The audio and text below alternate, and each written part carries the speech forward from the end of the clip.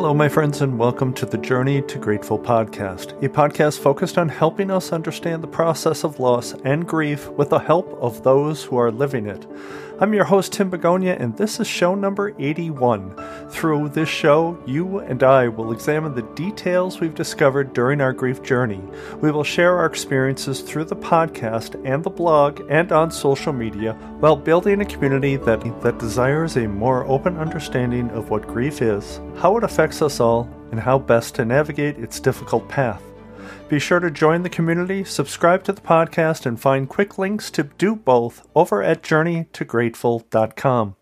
And if you like what you hear on the show, please share an episode and the podcast with someone you know who could benefit a community that understands the path they are on with their grief. Now, I've recently realized, with the help and insight of a new friend, that often in grief we focus on the loss and how we came to deal with it, and not as much as the tangible suggestions and successes we may have experienced as we attempt to take steps forward from our loss. The question, how do you move forward, seems to never quite be answered, and in a way, for good reason. It's nearly an unanswerable question. However, I can, share suggestions I've heard and things I've tried, and at the very least, provide a few things to seriously consider when you find yourself asking, how do I take a step forward from my loss?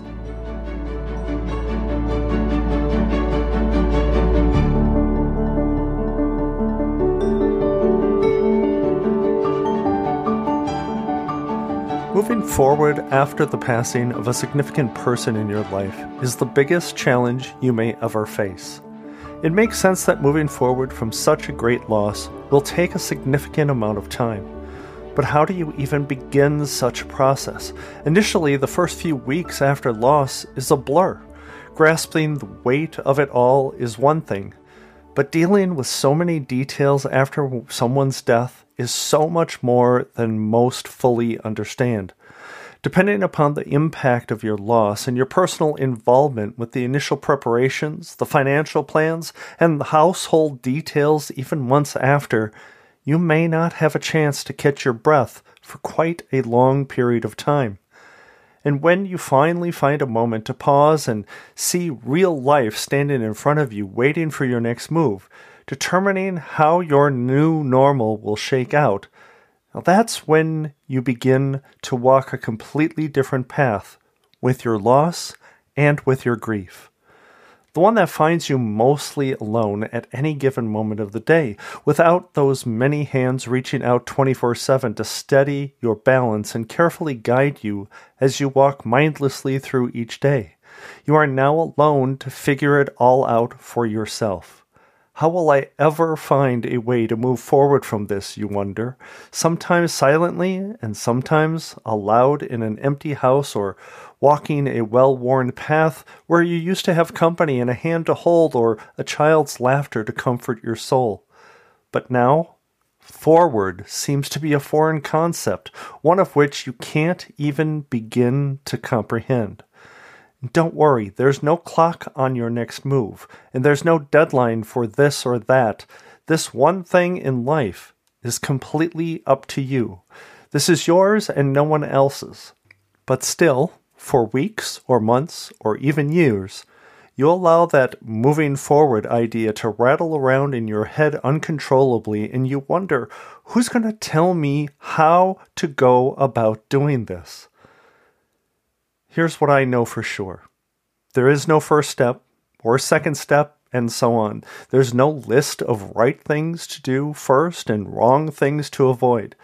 But there are suggestions, decisions I've made, or details I've heard others consider, which could help guide you when you're ready. I'll begin with 5 things to consider when you decide that first time to take a step forward moving forward, and you can build upon those 5 as you go.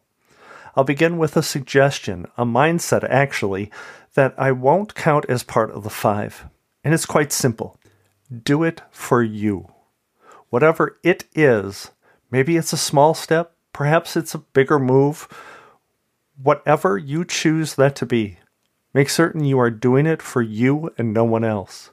I believe sharing a quote which I presented in the last episode might be appropriate here because it speaks to the message, do it for you.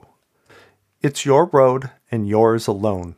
Others may walk it with you, but no one can walk it for you. Now, this type of potential movement forward in your life goes hand in hand with that overarching idea. It must be yours and yours alone.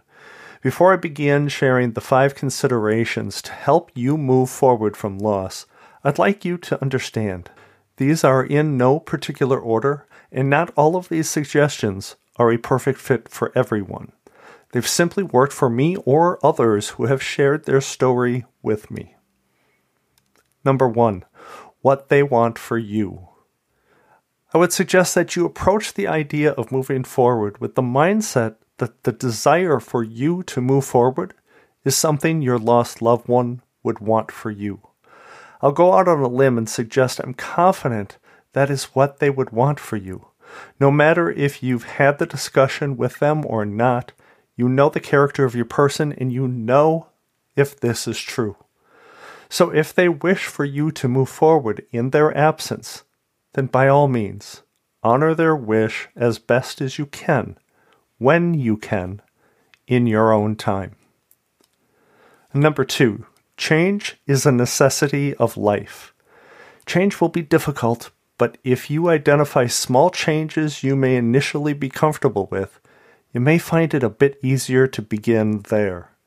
Rearrange or even maybe paint a room, go through a few boxes and simplify a portion of your life. Perhaps you could choose something you've thought of donating and make that happen. It need not be your person's item, but something you can decide yourself to part with, where otherwise you would have normally wanted their input. Making that decision can be a small but significant step. Keep your changes small, keep them doable with little to no stress, and above all else, keep them comfortable. Make these changes something that you can live with confidence and not regret or sorrow. Number 3, just for you. Do something just for you.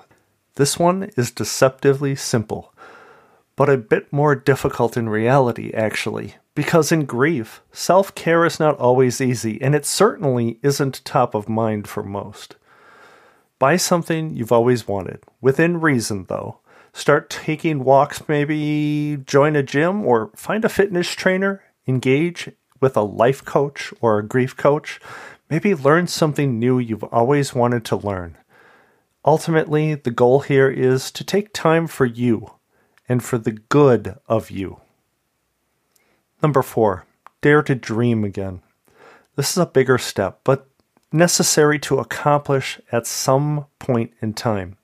You might find a group or a person with whom you can freely share your grief journey and where you can begin to share your dreams again.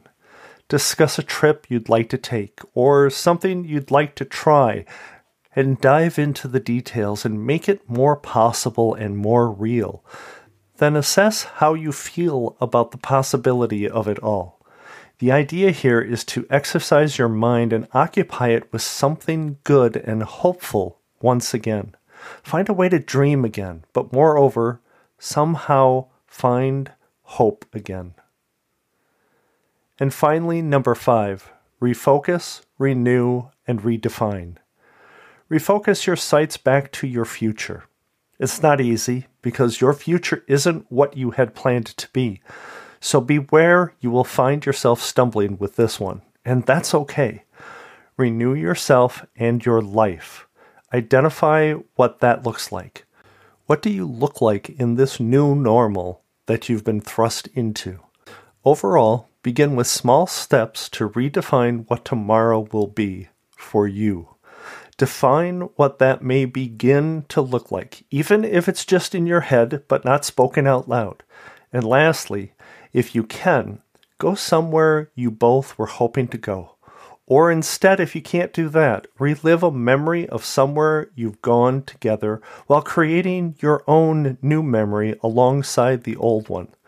Celebrate in that place the memories you made there and embrace the possibility of new memories to come. So let me recap those 5 considerations again right here. Number 1 was what they want for you. Your loved one wants you to move forward. Consider that statement. Number 2, change is a necessity of life. Even the smallest change, a painting of a room, or maybe tossing out something old that you yourself can make the decision on, can be a good step forward. Number 3, just for you. Do something just for you. However small that is, it's going to be a step in the right direction to start taking care of you.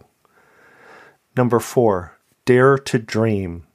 Find a way to dream again. Find a way to see your future once again. And lastly, refocus, renew, and redefine. And that all has to do with you, yourself, and your life. Remember, my suggestion when approaching these 5 considerations, do it for you, at your own pace, when you want to, as much or as little as you'd like. And remember, this is your path to walk.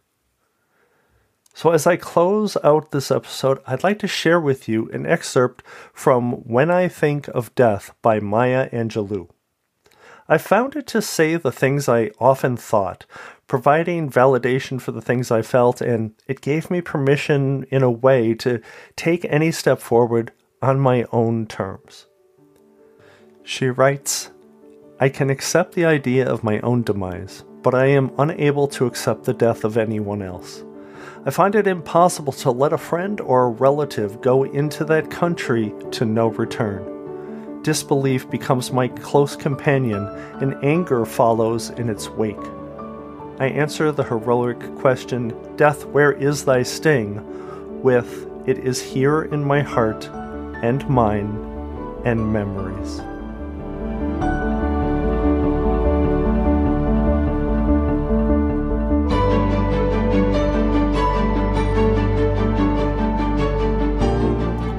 Thank you once again for joining me on the Journey to Grateful podcast. I am very thankful for you being here each week. Please stop by the community and let your voice be heard. Share your story or ask questions. I'm glad to help if I possibly can. Head on over to journeytograteful.com/community to access our social media channels on Facebook or Instagram, request to become a guest on the podcast, or contribute to the blog with your own story. While you're on the site, sign up for my bi-monthly newsletter designed to provide you inspiration and motivation. Also, I invite you to connect with me via email. That's at tim@journeytograteful.com. Or more importantly, give me a call and leave me a voicemail. The number is 262-298-2428. That's 262-298-CHAT. Or if you'd rather, simply text that number and I will respond. And remember, if you like the show, please share the podcast with a friend. Take a couple of minutes to rate and review the show over on Apple Podcasts. It goes a long way to helping this podcast get in front of those who need it.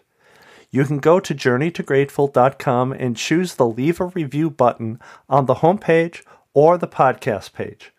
And lastly, if you are searching for a more effective way to walk this path with grief and find a way forward, I invite you to consider engaging with me in my experience-based grief coaching. Whether you appreciate the benefits of a bereavement group, but don't want to wait until next month, or you might like to try a one-on-one coaching option directly with me, you can learn more at journeythroughgriefcoaching.com. That's journeythroughgriefcoaching.com. And engage with me in a month-to-month experience-based grief coaching, which provides you support when you need it. Your access to the group or myself is virtually 24/7. No more waiting until next month's bereavement group. And again, you can go directly to journeythroughgriefcoaching.com or click the grief coaching link over at journeytograteful.com and discover if this is something that could benefit you today. Now, today I'd like to end the episode a little bit differently. I'd like to share with you a testimonial from Kim W. She goes on to say, "Thank you for what you are doing with this podcast. I tune in on days that I am missing my sister, my dad, thinking of my grandparents. Your words are comforting. You are so right in saying that when you have a connection, whether it be with a sister, a brother, a wife, husband, or a friend, and that relationship is filled with love and a one-of-a-kind connection, and you lose that person, a part of you is empty when they are no longer here. That part will forever feel like a void. Your podcast helps to make sense of it all. Thank you." I appreciate that, Kim. Thank you so very much for listening, and thank you so very much for sharing that testimonial, because it really speaks to not only what I am trying to do here in this podcast, but how so many other people feel about their own grief. So thank you again, my friends, for joining me today. Let me know your thoughts on today's episode or any previous episodes. And for those who are walking on their path with grief, I hope you find a way to walk confidently on your journey to grateful. Thank you. Bye-bye.